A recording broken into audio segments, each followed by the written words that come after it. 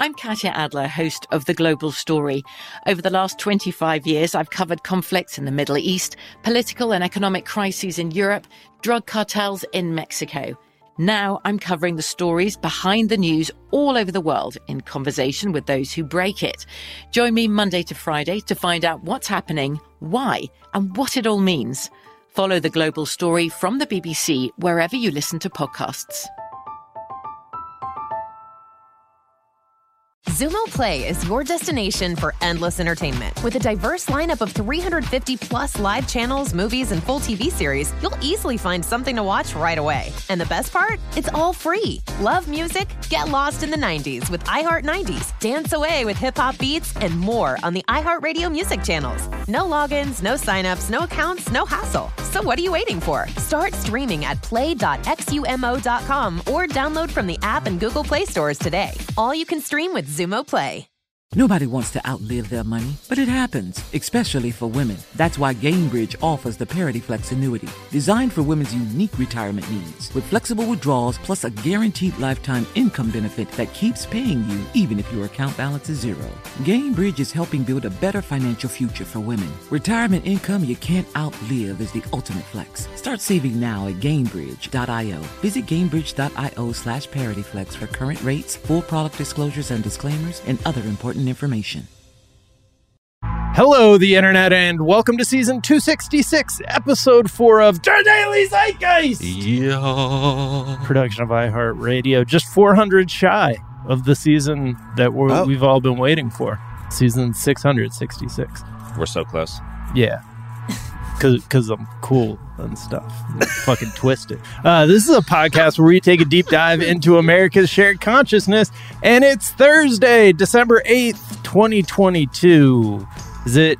No, what would this be? The 17th day of Christmas? So we don't do that. Oh, I was like, where are you going with this?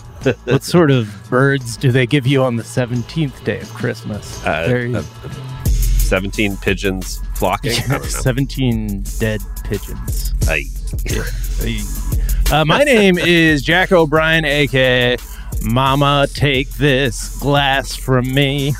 I can't chug it anymore. My milky throat's too thick to speak. Feel like I'm knocking on heaven's door. Wow. Nog, nog, knocking on heaven's door. Yeah, I know you wanted to cut me off before the chorus. Hey, yeah. Knock, knock, knocking on heaven's door. All right, that is courtesy of Blake Rogers. Woo. And I'm thrilled to be joined, as always, when Miles is out, by a very special guest co-host, one of the EPs on this very network, the king of Sting, that bitch on Twitch. It's DJ Daniel Goodman!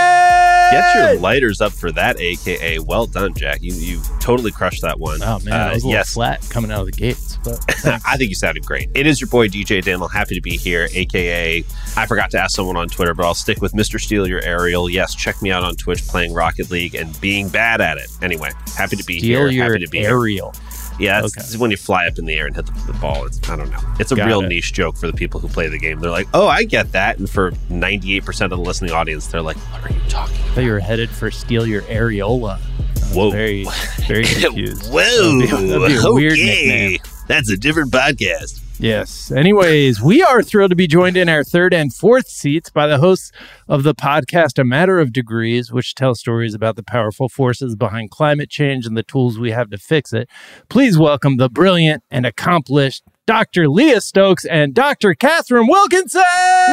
Woo! What's up, guys? Hey. Hi. I like to make the intros extra dumb when we have like esteemed guests, so that you guys just know what you're in for. We're not real doctors, just to be clear. I mean, we have doctorates, but we can't not perform surgery or anything like that. Just want to get that not even like stitches, barely a Band-Aid. Yes. Okay. Doctors nonetheless. That counts in my book. And amen.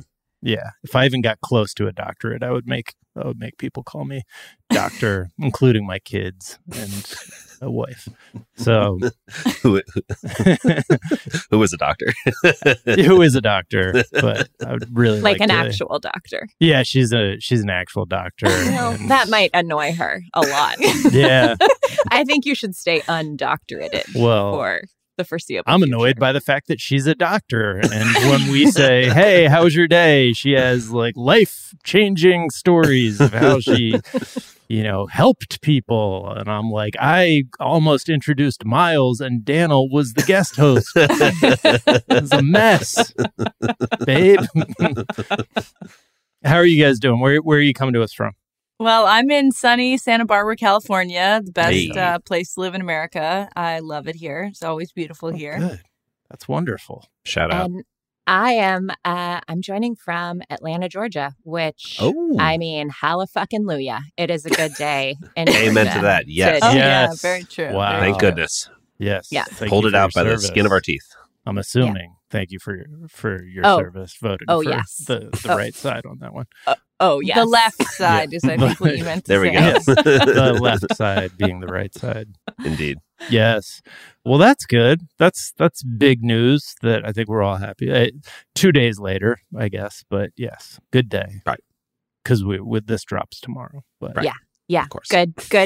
It'll still be a good day. It'll still be a good day in Georgia, blue Georgia.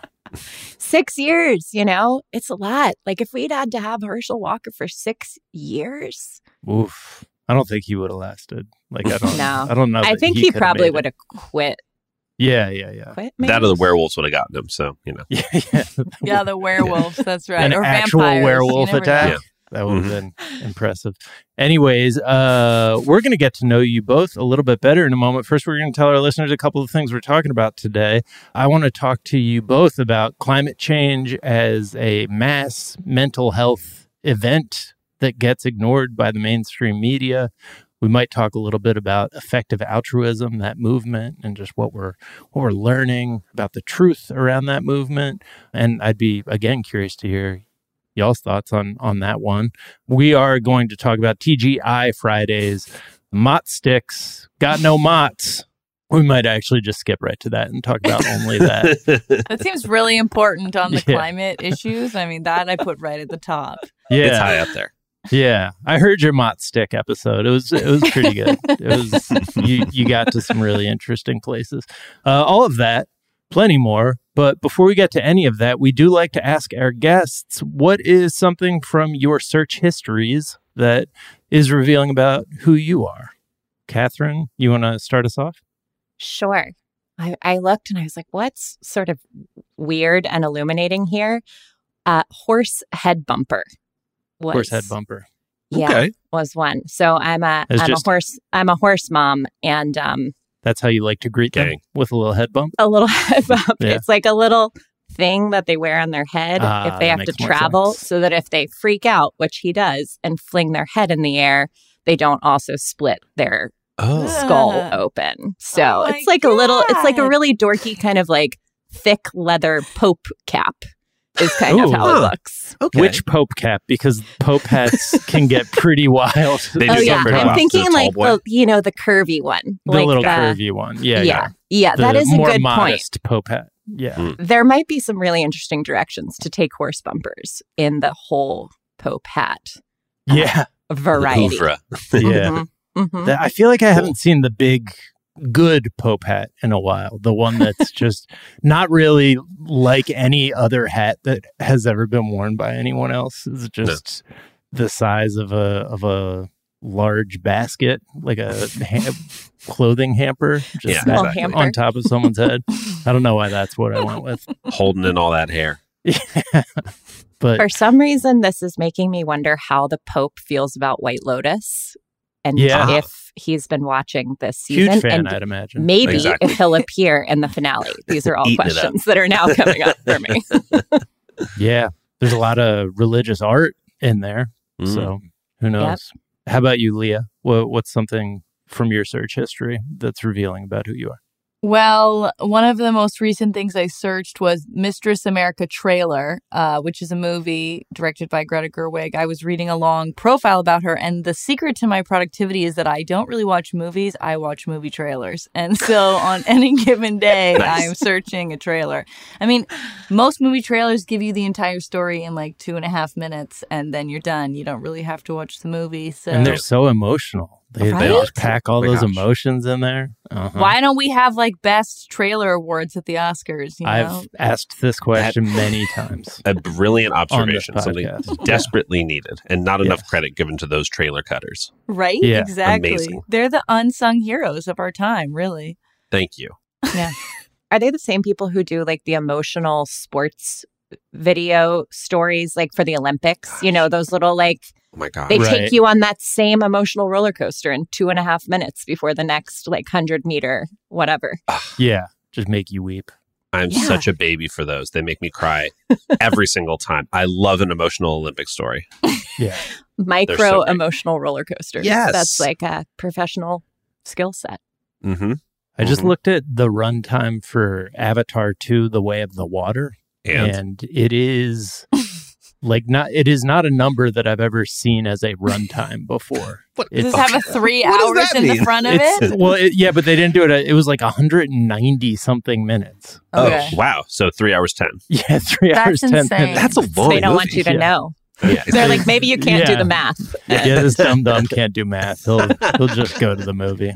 But I'm excited to see that, but a little less excited. I might just watch the trailer a number of times. I know, right? You're gonna find out the whole plot, who dies, what the romance is. I mean, you just need 2.5 minutes. There you go. Fair. How was the Greta Gerwig trailer?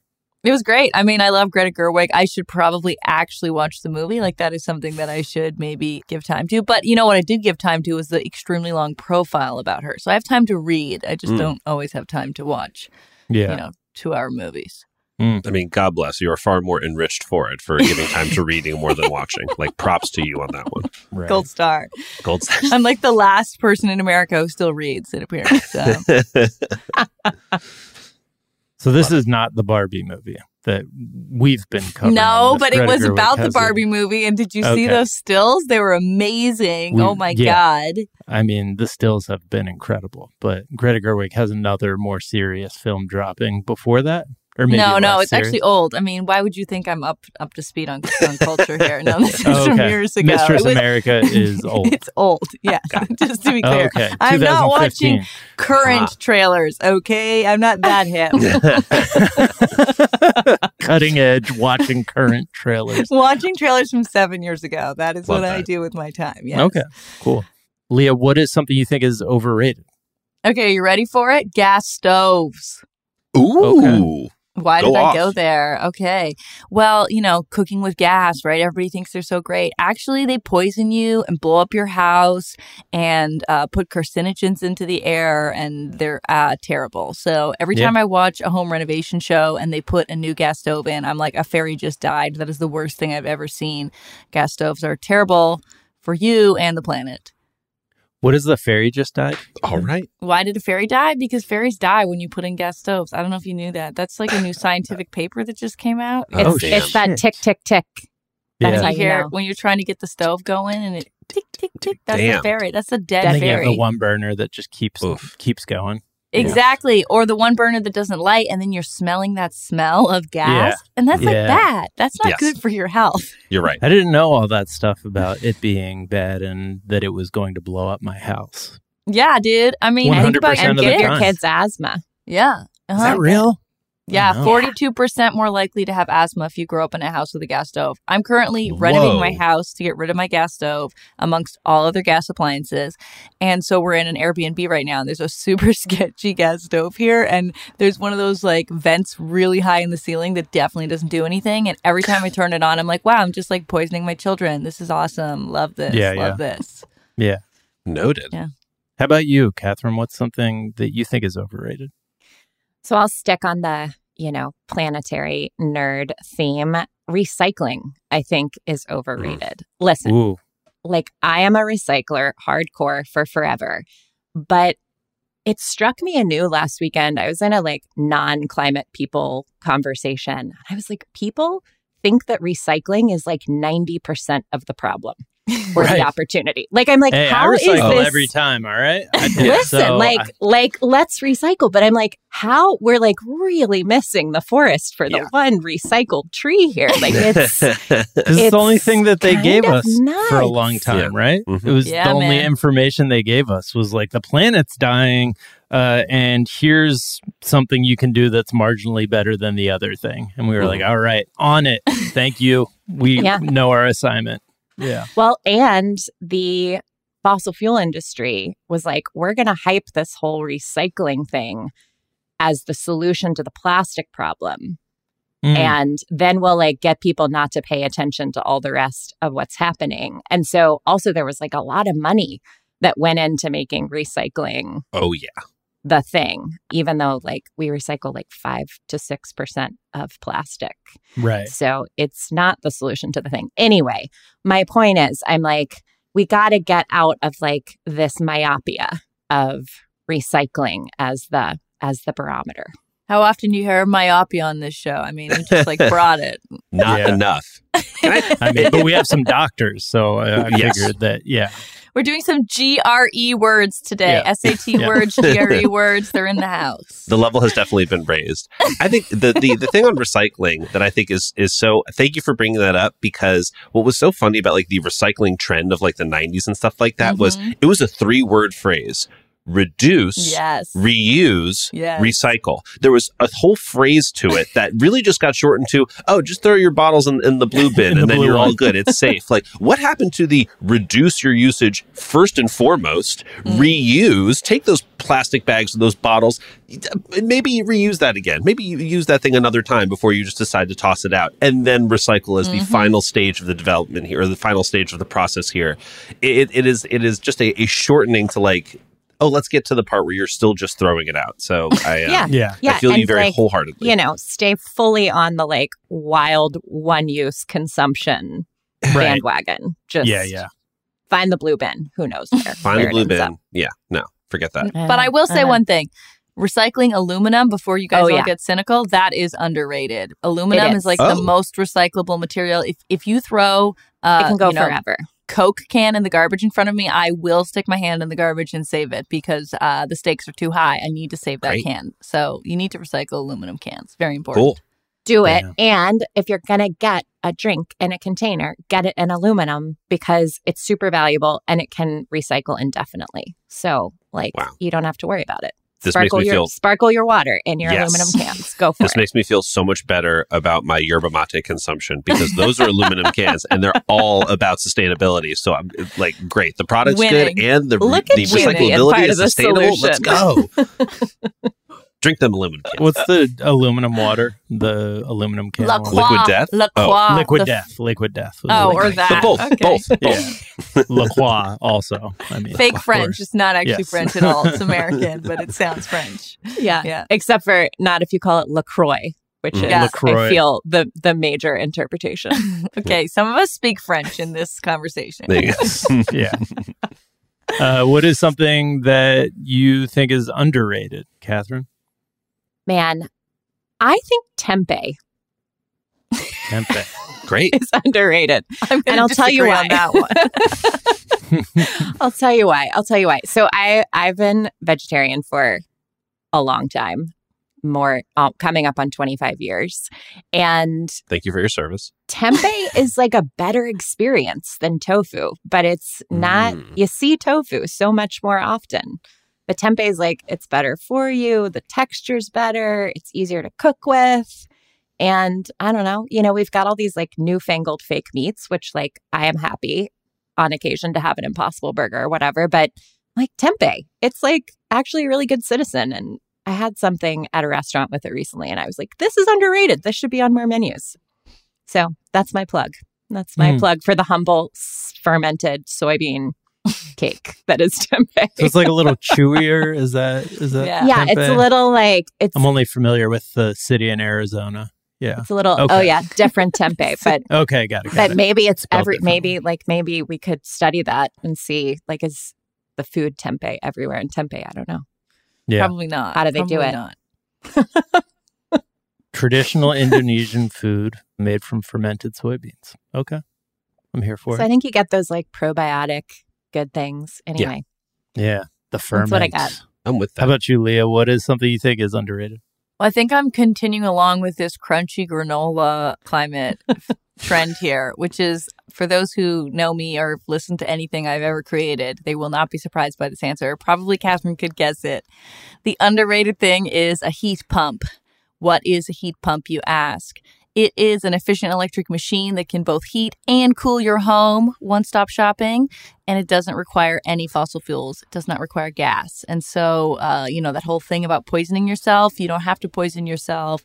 You can have a heat pump and, both heat and cool your home. These are amazing machines. They should be as well known as electric vehicles, but they are not. Heat pumps are definitely underrated. Well, cool. Wow. So I just have my kids out there just pumping away at it the whole time, or what am I? Oh my God! Guess what? It uses electricity. There's this thing. I don't know if you've heard of it. It's called electricity. Okay. Yeah, it does stuff. Charges your phone. Allows you to listen to this podcast, but also can heat and cool your home. I don't know if you knew that. I did not. No. Yeah. All right. The heat pump, and it's not like loud. I'll say they sound like magic. So in the summer, they take the heat that's in your home and they stick it outside. They're like, it's too hot in here. I'm getting rid of that. It's too hot in heat. here. Get it out. And in the winter, they manage to grab the heat that is outside and send it into your home. There's magical little heat outside that you didn't know about. And the fairies, there are fairies inside the heat pump. See, you've killed the fairies when you buy the gas stove. And then they come back to life if you get the heat pump. I was going to ask what the effect was on fairies. So the fairies they find the heat outside and the fairies bring that into the house. That's how a heat pump works. That's science right there. We were talking on the Halloween episode how, in Google's top ranking of costumes, all of the top costumes are things that have major motion pictures that have been made about them or are part of a major motion pictures. But one of the top 3 year after year is fairies. And I feel like they haven't really gotten their due. A lot of the ones that are, little girl costumes haven't gotten their due. But I foresee a big fairy franchise in the future. Yeah. Because, I don't know if you knew this, one of the groups I work with, Rewiring America, which is all about the heat pump, we actually made heat pump Halloween costumes this year. So there were many people, not enough to get on the top. No, Leah, there were probably 9.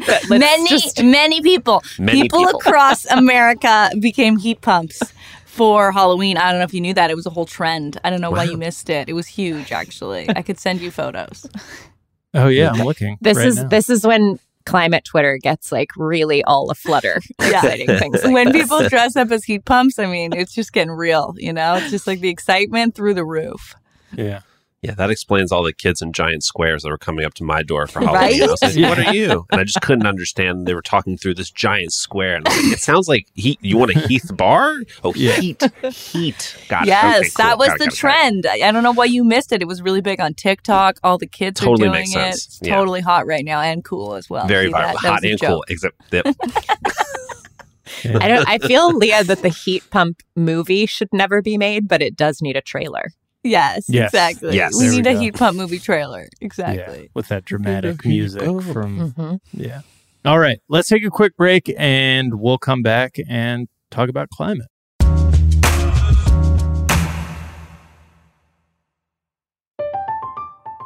I'm Katya Adler, host of The Global Story. Over the last 25 years, I've covered conflicts in the Middle East, political and economic crises in Europe, drug cartels in Mexico. Now I'm covering the stories behind the news all over the world in conversation with those who break it. Join me Monday to Friday to find out what's happening, why, and what it all means. Follow The Global Story from the BBC wherever you listen to podcasts. Zumo Play is your destination for endless entertainment. With a diverse lineup of 350 plus live channels, movies, and full TV series, you'll easily find something to watch right away. And the best part? It's all free. Love music? Get lost in the 90s with iHeart 90s. Dance away with hip-hop beats and more on the iHeartRadio music channels. No logins, no signups, no accounts, no hassle. So what are you waiting for? Start streaming at play.xumo.com or download from the app and Google Play stores today. All you can stream with Zumo Play. Nobody wants to outlive their money, but it happens, especially for women. That's why Gainbridge offers the Parity Flex annuity. It's designed for women's unique retirement needs, with flexible withdrawals to help cover unexpected expenses, plus a guaranteed lifetime income benefit that keeps paying you even if your account balance is zero. In other words, it's like getting a paycheck for life. We'll say that again. A paycheck for life. Guaranteed. Sounds too good to be true?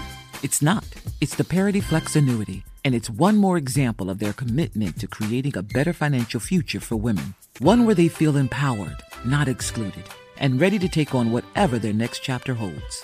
Gainbridge believes financial flexibility and security are things we all could use more of. At retirement income you can't outlive is the ultimate flex. Who's with us? Start saving now at Gainbridge.io. Please visit Gainbridge.io/ParityFlex for current rates, for product disclosures and disclaimers, and other important information.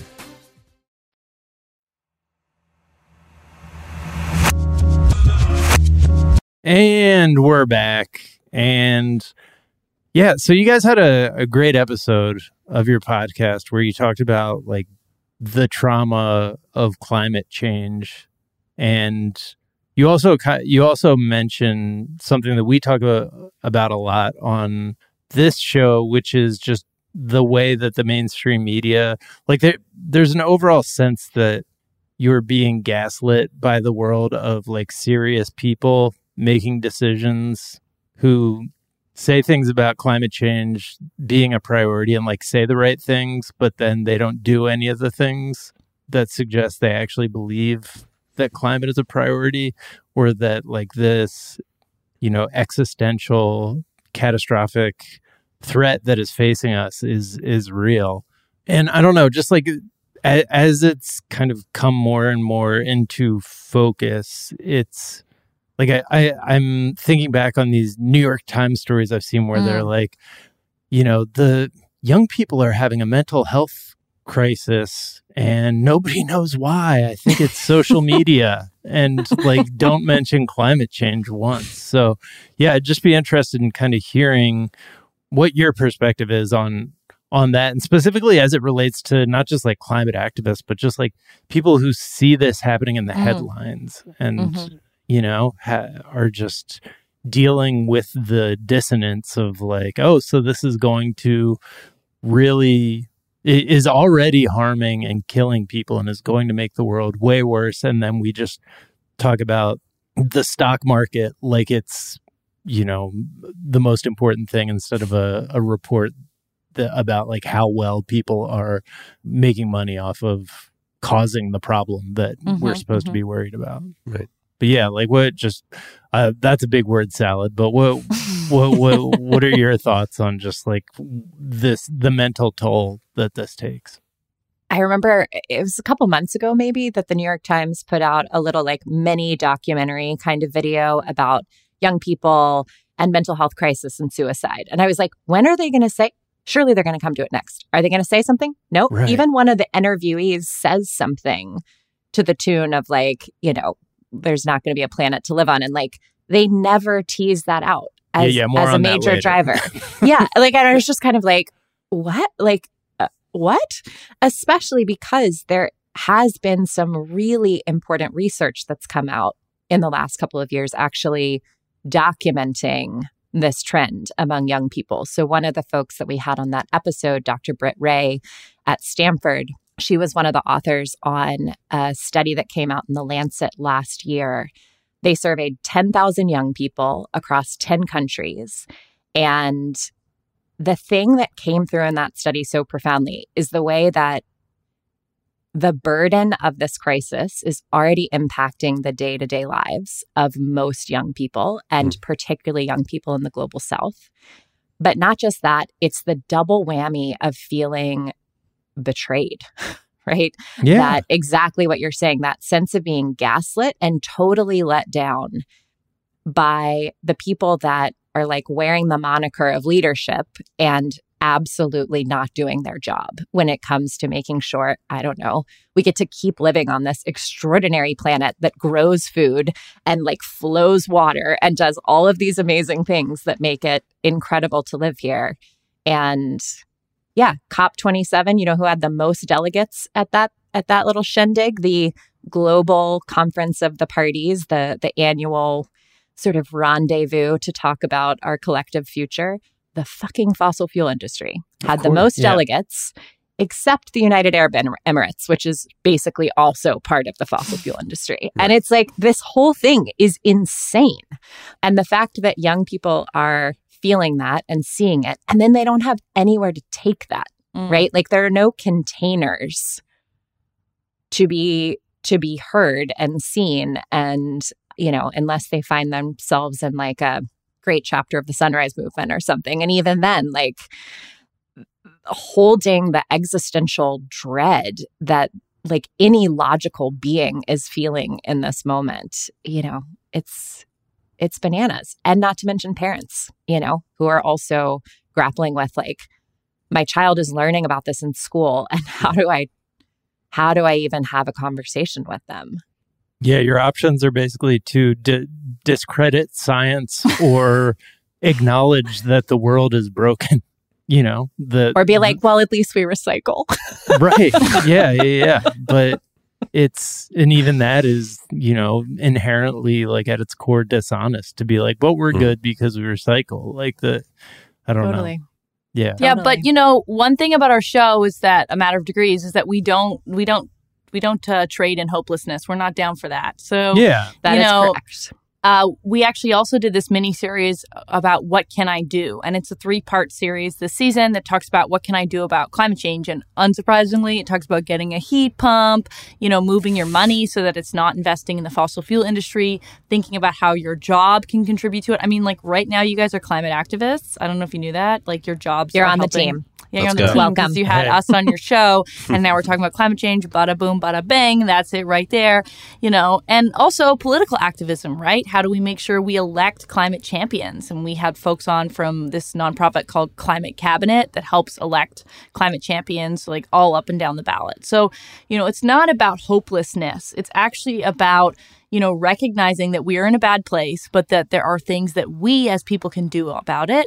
And the biggest things we can do is actually join together with other people to take political action to help change laws to make a difference in our communities. But even short of that, you know, getting a heat pump, getting an induction stove, getting an electric vehicle, getting an e-bike, right? There are lots of things we can do. Voting for Senator Warnock. Yeah, voting. Love that. That's a great one. You know, there's lots of things we can do. So it's not about hopelessness. Yeah. But it's also not about being unrealistic about the situation that we're in and, you know, being real with people about how bad this is. There's no Pollyanna bullshit happening either. Yeah. Like we're like, we've got to look at the hard reality of where we are and what's headed our way. Yeah. Even if we do everything that we can as fast as we can, we're still going to have some really intense challenges coming. And to realize we have this absolutely stocked toolbox of solutions that are not just like someday, maybe, if the effective altruists fund it. Like, no, it's like stuff we have now and it's working and it makes us healthier and it saves us money. And also, even on the climate and mental health stuff, there are actually solutions. Like, we don't just have to curl up in the fetal position alone and despair. Like, that episode is about how to cope with all the climate feels because we're going to keep feeling them. And a lot of that is also about coming together in community for conversation and feeling like we're not alone. Yeah, there's a really cool thing on task shifting that I want to talk about. But just like going back to the sort of mainstream media sort of blind spot, because I don't think that is something that most people think, that when they turn on NPR or like read the New York Times, that they're getting a version of things that are like partaking in this. And I do feel like that like that is a big part of the problem is, like you said, you have this thing and it feels like there's not a intuitive place to go with it. And it feels like you're reading these contradictory things in, what is supposed to be the mainstream media. And it just, I don't know, like just an honesty and an owning it and like a naming it of like that there is this enormous trauma that we should all be acknowledging and working through together while we're trying to do things about it individually. But I don't know. I mean, that's a big part of finding a solution that makes it so that the fossil fuel companies don't get to continue to completely define, that they're fighting things on that level, like by, giving the New York Times a shitload of money and stuff to being one of the biggest advertisers at the New York Times. I mean, here's the reality. Fossil fuel companies knew about climate change decades ago. Before they had scientists, way before everyday first, people. Basically. They did. Yeah. They had scientists like at Exxon, for example, ExxonMobil. They had a different name at the time, but they had scientists who were doing research and they were, realizing that when you burn fossil fuels and you put carbon pollution and other greenhouse gases into the atmosphere, you warm the planet. When you warm the planet, a lot of bad things happen, like drought and, more intense hurricanes and really extreme rainfall and heat waves that kill people. And, the crazy flooding, for example, that's happening in Pakistan right now, the insane Hurricane Ian, probably going to be the most expensive hurricane in Florida history. All these things that are happening, they're linked to climate change. And fossil fuel companies knew about that. And what did they do? They lied. They intentionally lied to the American people. It's very similar to cigarette companies. Cigarette companies had their own scientists. They knew that cigarettes cause cancer, but they lied. And the interesting thing about the cigarette companies is that they were eventually held accountable by the U.S. justice system, right? They had to pay big fines for what they did. And that is what we need to see for fossil fuel companies, too. We need to see these companies be held accountable for the decisions that they made to lie to the American people and, make it so that you didn't have other choices other than fossil fuels for decades. The good thing is we're in a moment now where there are other choices. You can get an electric vehicle. You don't have to use fossil fuels in your homes anymore. But, fossil fuel companies really delayed that and they lied to the American people for decades. So they really need to be held accountable. Yeah, for sure. Straight and up. Probably, I don't know. I mean, maybe they should have to sit in rooms with despairing young people and like absorb that trauma that they've manufactured, right? Both like physically and in this sense of gaslighting that you're talking about, Jack. Yeah. And I think that there is this huge lie at the core of like just existence in the modern world. Yeah. Like that also goes to everything that's happening, like this like rise of fascism, like nihilism among the rich, depression among the young, as we talked about, like a rise of deaths of despair, all these things that, are caused by people just losing hope and faith and like belief in that they exist in like a just world that's like worth fighting for. And it just like getting that back into the conversation feels like an important part of the job. And it's that flip side, I think, to the headlines, that you were talking about, right? Of like, we need the headlines that make it clear that we're in a fucking mess and we're running out of time. And we need the headlines, or better yet, the feature films and the like compelling collective stories that help us imagine a transformed world, right? Like, so much of the climate conversation kind of publicly has been like, this is the world we want to avoid. And it's going to take a whole bunch of misery and sacrifice to get there, instead of like, this is the incredible future that's possible. Yeah. And this is what it could mean to go on that journey to get there.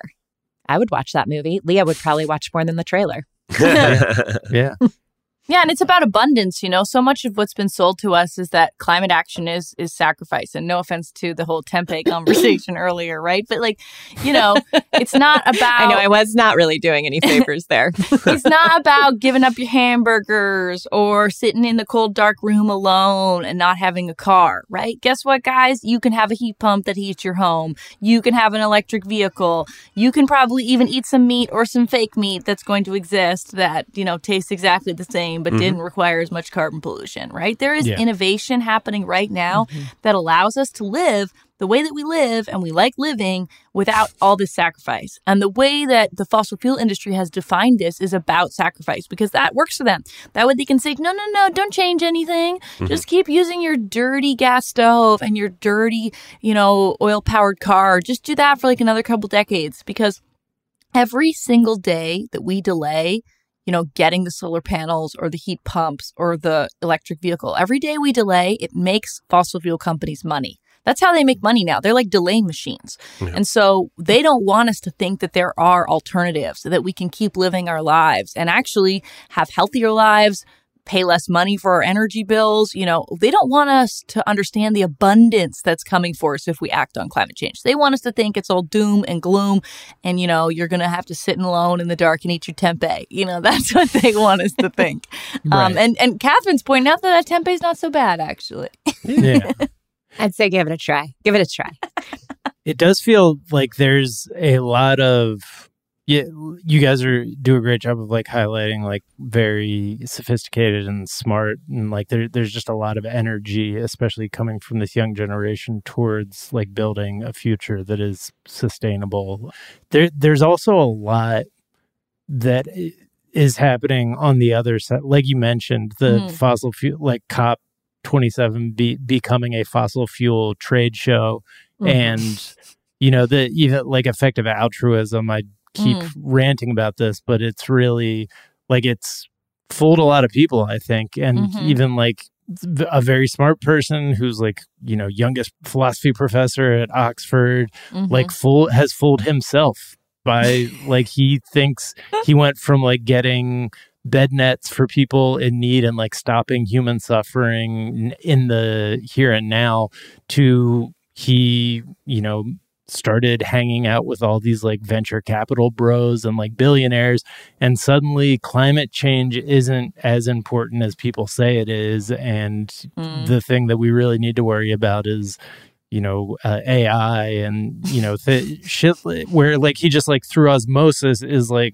absorbing, becoming an asshole. Is that what you're saying? Becoming an asshole, but it is very sophisticated, and it is I don't know. I think of capitalism almost as its own AI that has gone through the singularity decades ago and is just so sophisticated and is fighting that. That's what we're fighting against, and they keep coming up with these ideas and arguments and ways to fund a form of civilization that is clearly unsustainable.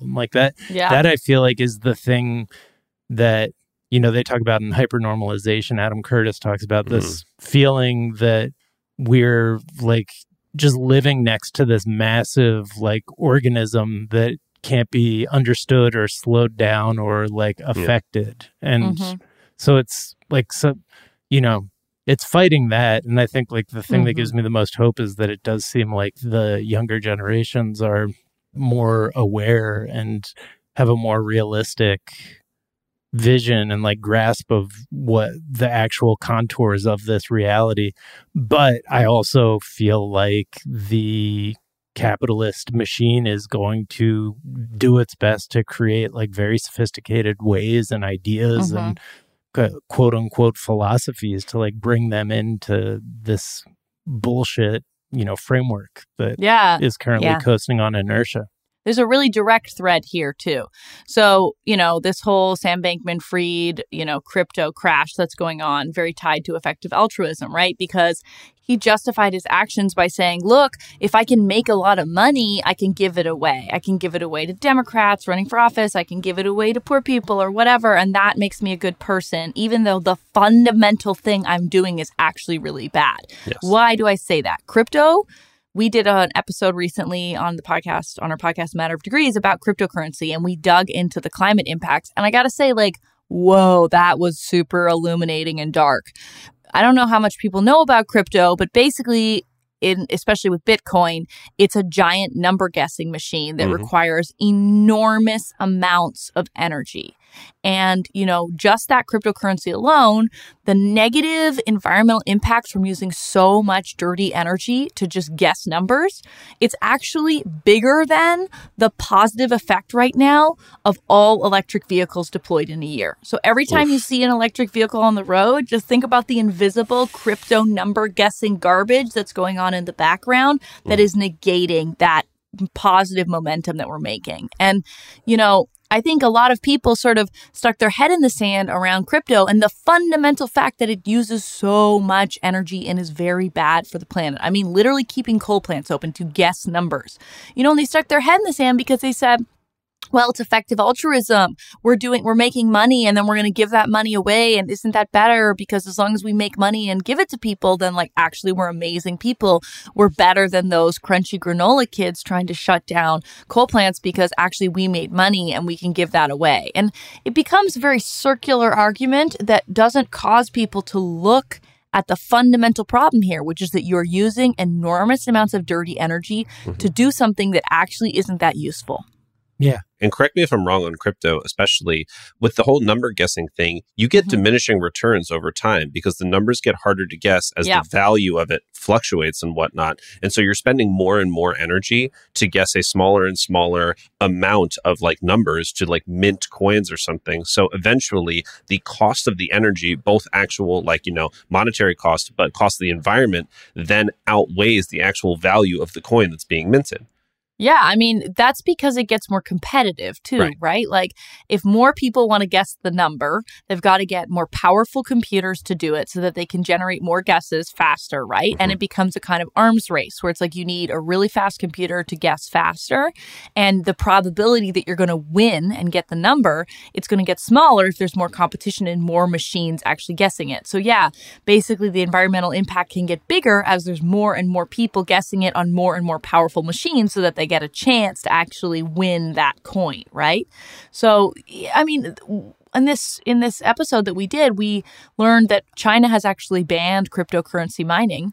So a lot of the miners moved to the United States in the last few years, and that there are literally coal plants in places like Montana that are staying open just to provide 24/7 electricity to people guessing numbers. What? That is insane. If you kept the coal plant open because you were, allowing poor people to heat their homes or, something that was somewhat useful, okay, maybe. I mean, you should really shut down the coal plant. But this is literally just to guess numbers. What? This is it's bananas. Just the idea of hoarding an illogical amount of money, an immoral amount of money. They even say, by the way, petrochemical careers are fine if you are creating wealth and giving it to a charity. But first of all, you're creating a person who works in petrochemicals, which the human mind and a human life is so valuable and capable of creating so much momentum and meaning in this world. The thing. And you are just throwing that away to create wealth cynically, to give it to you, who then you are saying that you are better able to distribute that wealth than anyone else in the world, that all these thrown away lives of working in finance and petrochemicals are worth it so that you can have all of the money to distribute to all these different places because you're so much smarter than everyone, but you don't think climate change is a problem? But it also it misses such a fundamental point, which is there is real good, well-paid, profit-generating work to be done solving the climate crisis. Yes. So this idea of whatever you do for 8 or 10 or 12 or fucking 16 hours a day if you're on Wall Street, there's no way to make that part of the solution, which is just insane. Wrong. We should be trying to align the ways that we spend our time and our energy, and then also the ways that we align our money, right? But it's it's like overlooking an entire landscape. I mean, I'm on some of, I mostly get them because I'm interested, not because I'm like looking for a job in climate tech, but like I get these emails where I'm like, holy shit, there is so much hiring happening. Yeah, man. In these really well-paid roles, like, all this stuff. So it's like, well, what? And I mean, I'm an alum of Oxford. I don't want to like, shit on my brethren, but like when it's deserved, it's deserved. And this is quintessential what Emily Atkin, our friend who does the climate newsletter Heated, calls first-time climate dude. It's like, oh, it's a dude who thought about climate change for the first time, and he now thinks he's an expert, and he's probably going to publish like a piece in the New Yorker about how everything's screwed, or, whatever, or something like this. Yeah. And, beware, if you're a first-time climate dude, like do a bunch of listening. Yeah. First, primarily to women, and then maybe jump into the game. And compare doing what effective altruism preaches, where you throw away your life working for an evil cause for like a petrochemical company, so that you can then give your money to this one fund that is then, already has too much more money than it knows what to do with task shifting that you guys talked about in your episode on like climate and mental health was like that's such a great example of like a way to contribute to the world that is like exponential growth. Like the idea that you teach other people to like help other people with mental health so that they then can like build a movement of like mental health and people like being able to like cope with the immense amount of grief around climate change, and like that is like totally crippling. Like that just like that idea of I don't know. Yeah. I mean, if you think about, I think I saw a number recently that like roughly 1 billion people on the planet are already struggling with some kind of mental health thing. Right. The mental health infrastructure that we have is already like totally not meeting the existing need, and we're just like cooking it up more, right? As climate impacts intensify and awareness of this issue intensifies. So like there are not enough therapists on the planet to possibly use that model to meet the need, right? And so this idea that actually Britt Ray talks about in that episode about like peer support counselors and basically equipping normal people with these skills that, there's real need for mental health professionals in certain situations. But for a lot of what we're talking about, people kind of need like well-held, containers, like the kind of thing that Alcoholics Anonymous, right, manages to do. It's like, that's peer-to-peer support, and it gets a lot of people a lot of the way that they need to go. And I think it's really exciting to think about, how more of us could help, right? And and Catherine edited this book called All We Can Save, which I'm also in, and it's a collection of women writers. And the cool thing that she did with that book is that she created a whole program called Circles, which is that you can like basically read this book with a community of people around you. And that is doing what we're talking about here, right? Mm-hmm. Like you don't have to go get a climate informed therapist specifically to talk about the problem and the solutions. You could, for example, pick up a copy of All We Can Save and ask a few friends from work or a few friends from your community to sit down and read the book with you over the course of a few weeks and have conversations. That's the kind of scalable model that would allow a lot more people to find a pathway into climate work. And that doesn't have to be like professional work. It can also just be in their day-to-day lives. Right. Totally. Yeah. Well, like building a human, like a connection-based movement where you're like connecting with other people and communicating with other people, as opposed to giving your life to a oil company. I'm loving how much you are hating on effective altruism. It is amazing. It's because like I've talked about it before. People have been like, yeah, but they do some good. And it's just like, there's something really like at the very philosophical core. And like, that was what I studied in school. And like, there's just something from the outset at the core that I was like, this is... There's like some eugenics buried in there in its worldview because they're like... And so mechanical. Yeah. It's like, it's really weirdly robotic. at its heart, I feel. Yeah. So I don't know. I also think it's very dangerous because the apparatus that we're talking about that is like, the establishment currently and that has the New York Times and like has a lot of powerful tools at its disposal and a lot of inertia. Like they are not going to go into the future as like allowing themselves to be defined as the bad guy. So they're going to come up with something that allows them to be like, no, we're the good guys. This is like actually really smart and cool. Yeah, like what it we're was doing. cool that we totally burned down the planet because like we made money in the process. Actually, it's funny. There's this professor who I've criticized who won the Nobel Prize in economics for his work on climate. Leah like swings really big when she takes on a people didn't like it. Yeah. But anyway, he his models, which he won the Nobel Prize for, which I was like, seriously, he claims that climate change will collapse Earth systems, whatever, but like the thing is agriculture is like 4% of global GDP. So even if all agriculture collapses, it's like NBD because it's only 4% and we're going to have like so much more growth in other sectors. So like whatever.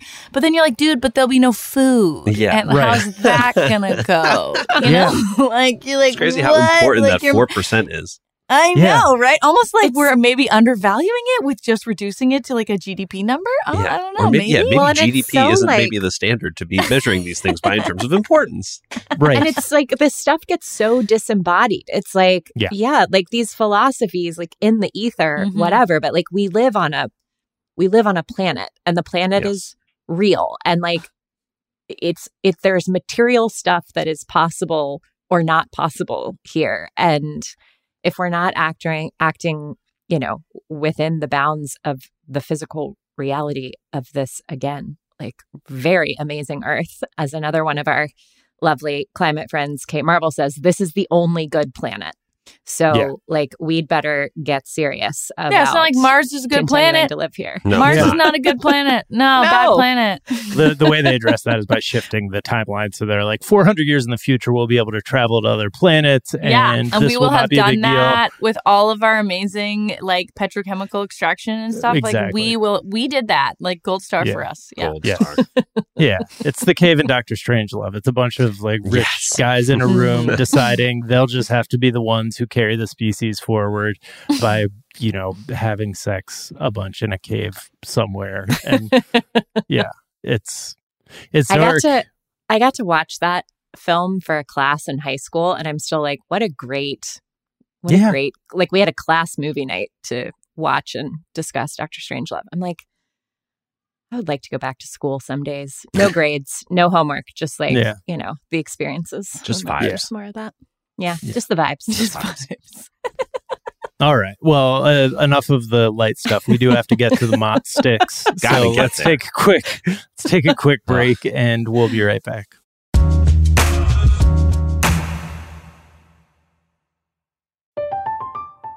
I'm Katya Adler, host of The Global Story. Over the last 25 years, I've covered conflicts in the Middle East, political and economic crises in Europe, drug cartels in Mexico.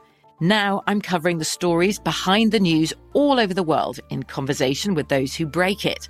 Join me Monday to Friday to find out what's happening, why, and what it all means. Follow The Global Story from the BBC wherever you listen to podcasts.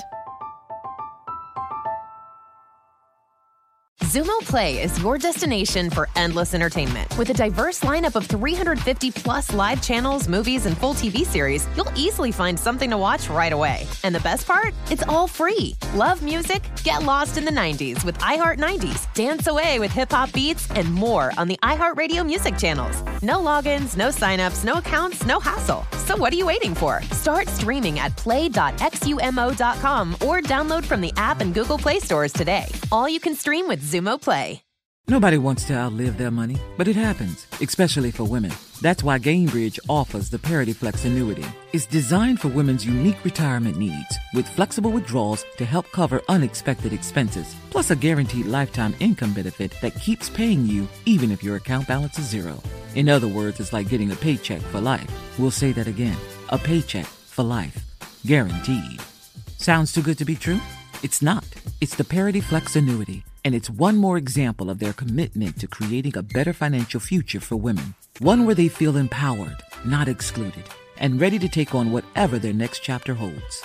Gainbridge believes financial flexibility and security are things we all could use more of. At retirement income you can't outlive is the ultimate flex. Who's with us? Start saving now at Gainbridge.io. Please visit Gainbridge.io/ParityFlex for current rates, for product disclosures and disclaimers, and other important information.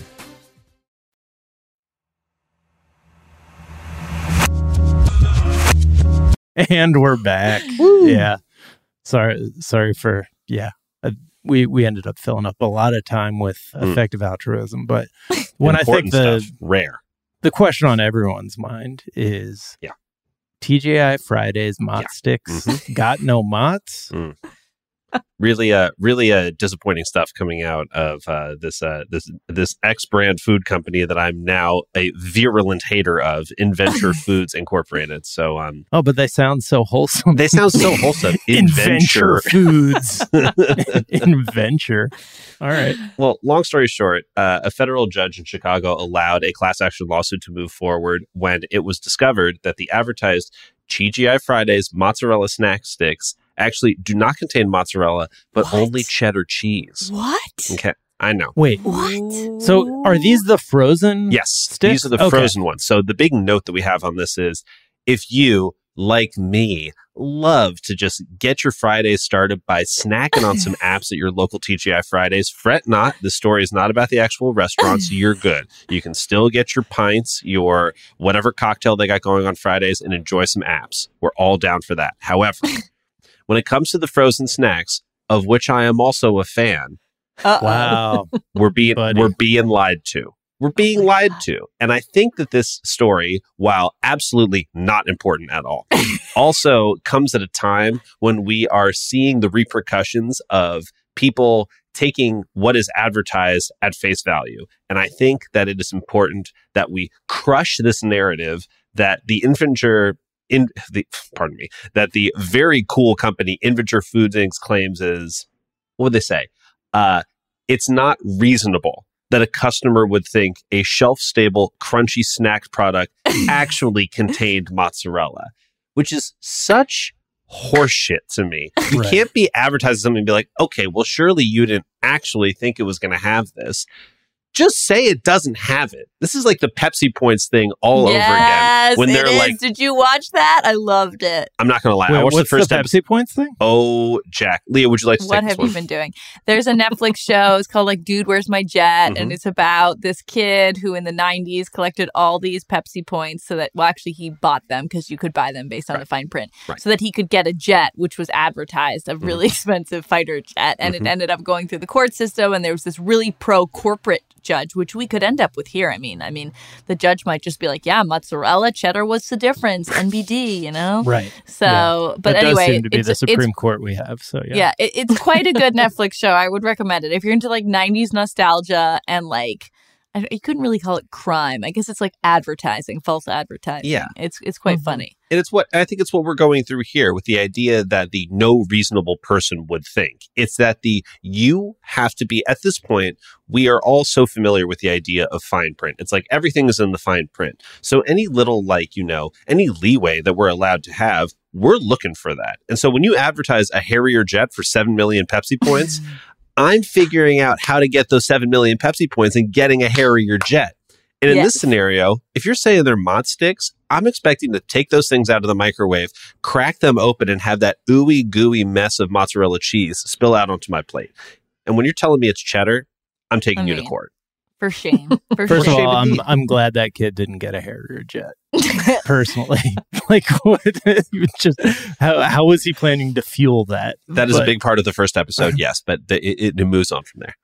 Also, I'm just surprised as a food lover such as yourself that you were a fan of these and didn't have they taken all the flavor out of the cheddar to disguise it as mozzarella? Those are two cheeses that seem like they would be easily discernible from one another. You know, that's funny that you mentioned that because, like, while cheddar the itself myopia on display here now is Zing! Bam, we're back.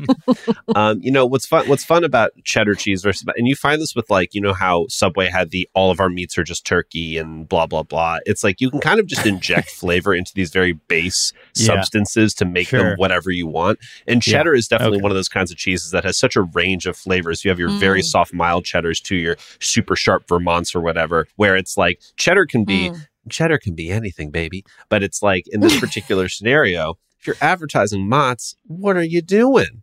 What are you doing? But at least it wasn't American. On the I love like to find the silver lining. I don't know. American, but that's a different story entirely. That goes to the burger thing, which I'm slowly transitioning out of. But alas.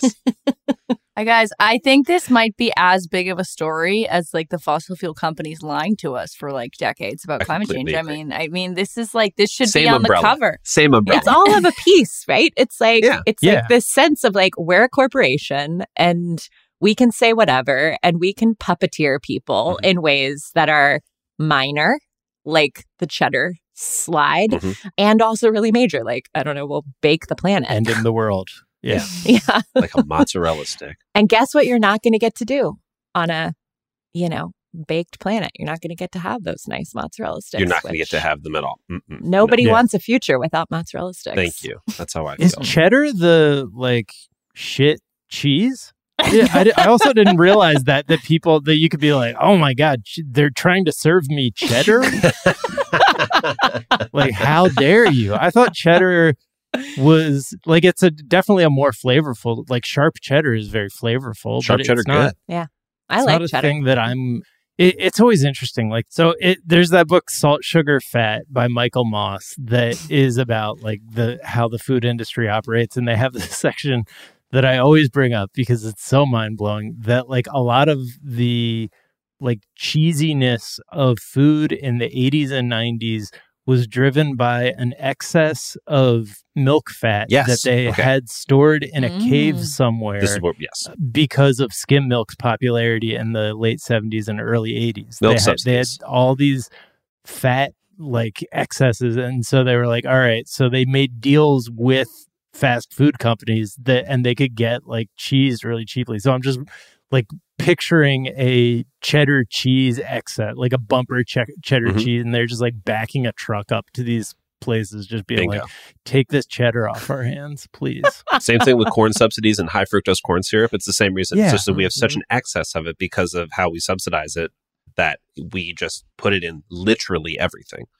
Yeah. Anyway. But they can do it. They can get away with it. They can't be sued because the Supreme Court is protecting corporations. Long story Bought short. and paid for. Indeed. Also by the fossil fuel industry. Bam. Long story short, power to the people.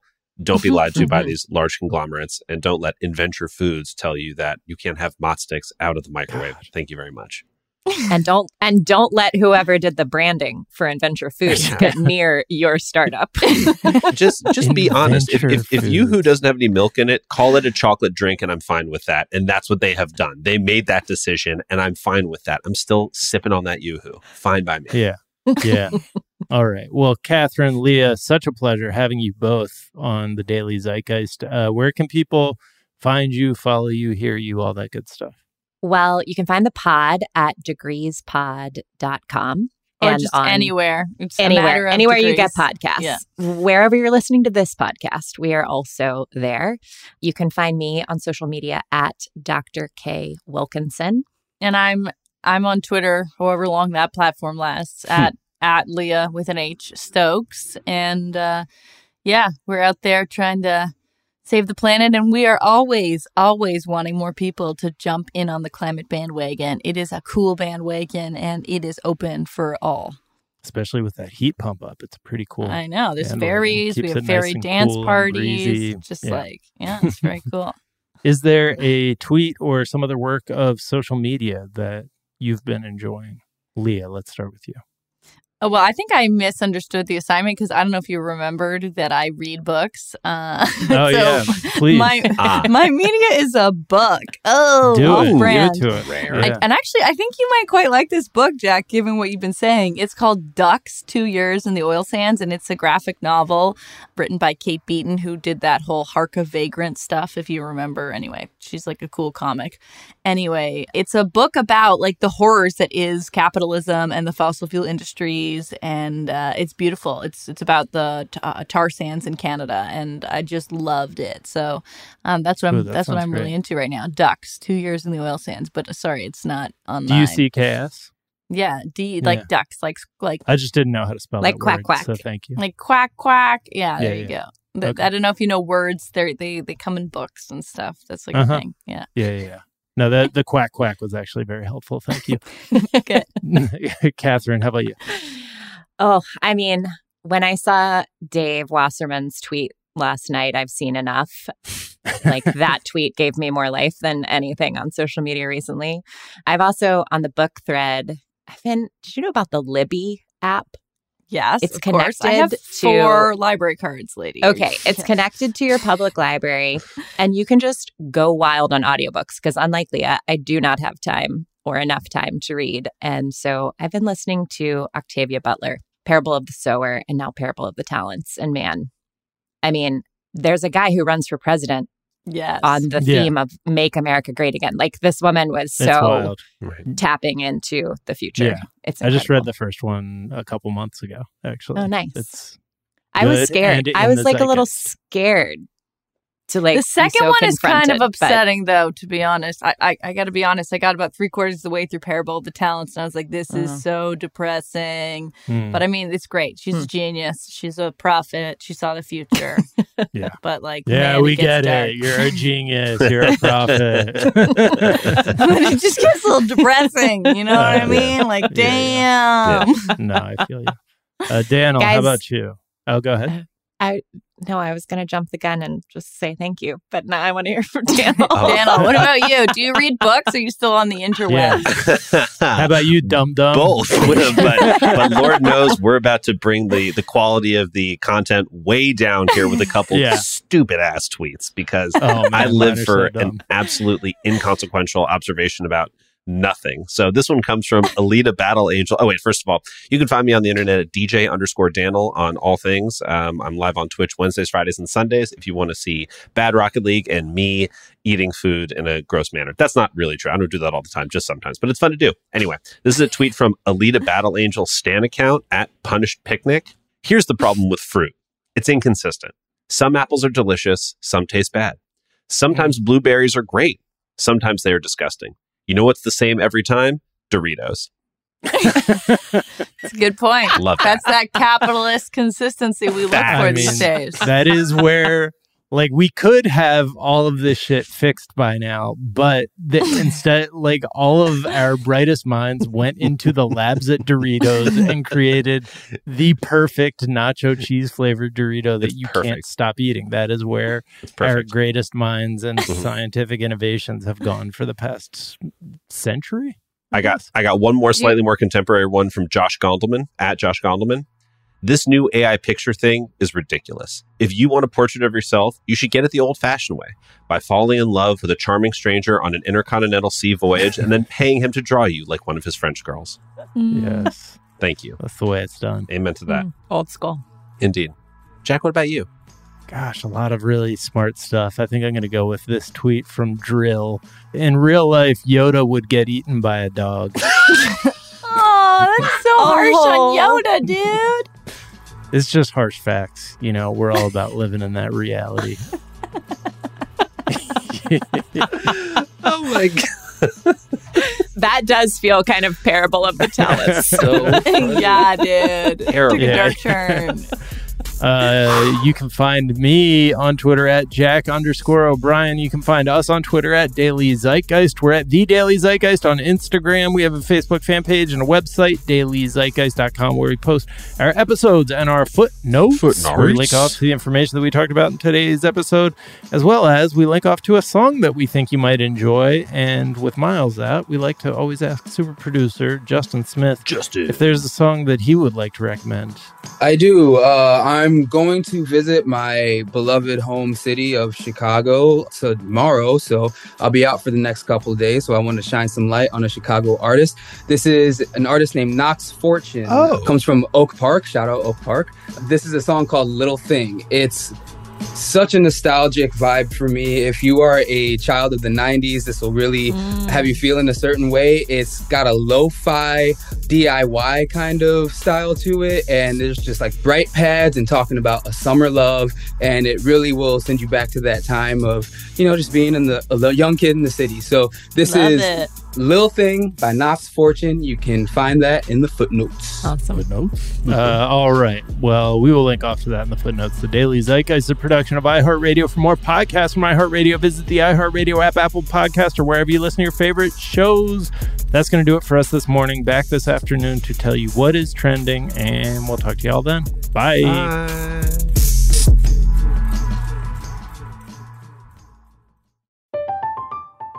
I'm Katya Adler, host of The Global Story.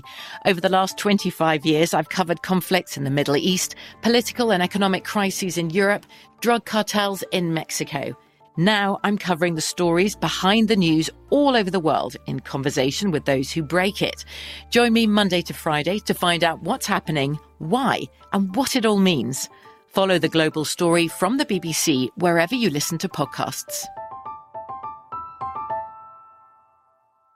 Zumo Play is your destination for endless entertainment. With a diverse lineup of 350 plus live channels, movies, and full TV series, you'll easily find something to watch right away. And the best part? It's all free. Love music? Get lost in the 90s with iHeart 90s. Dance away with hip-hop beats and more on the iHeartRadio music channels. No logins, no signups, no accounts, no hassle. So what are you waiting for? Start streaming at play.xumo.com or download from the app and Google Play stores today. All you can stream with Zumo Play. Nobody wants to outlive their money, but it happens, especially for women. That's why Gainbridge offers the Parity Flex annuity, designed for women's unique retirement needs, with flexible withdrawals plus a guaranteed lifetime income benefit that keeps paying you even if your account balance is zero. Gainbridge is helping build a better financial future for women. Retirement income you can't outlive is the ultimate flex. Start saving now at Gainbridge.io. Visit Gainbridge.io/ParityFlex for current rates, full product disclosures and disclaimers, and other important information.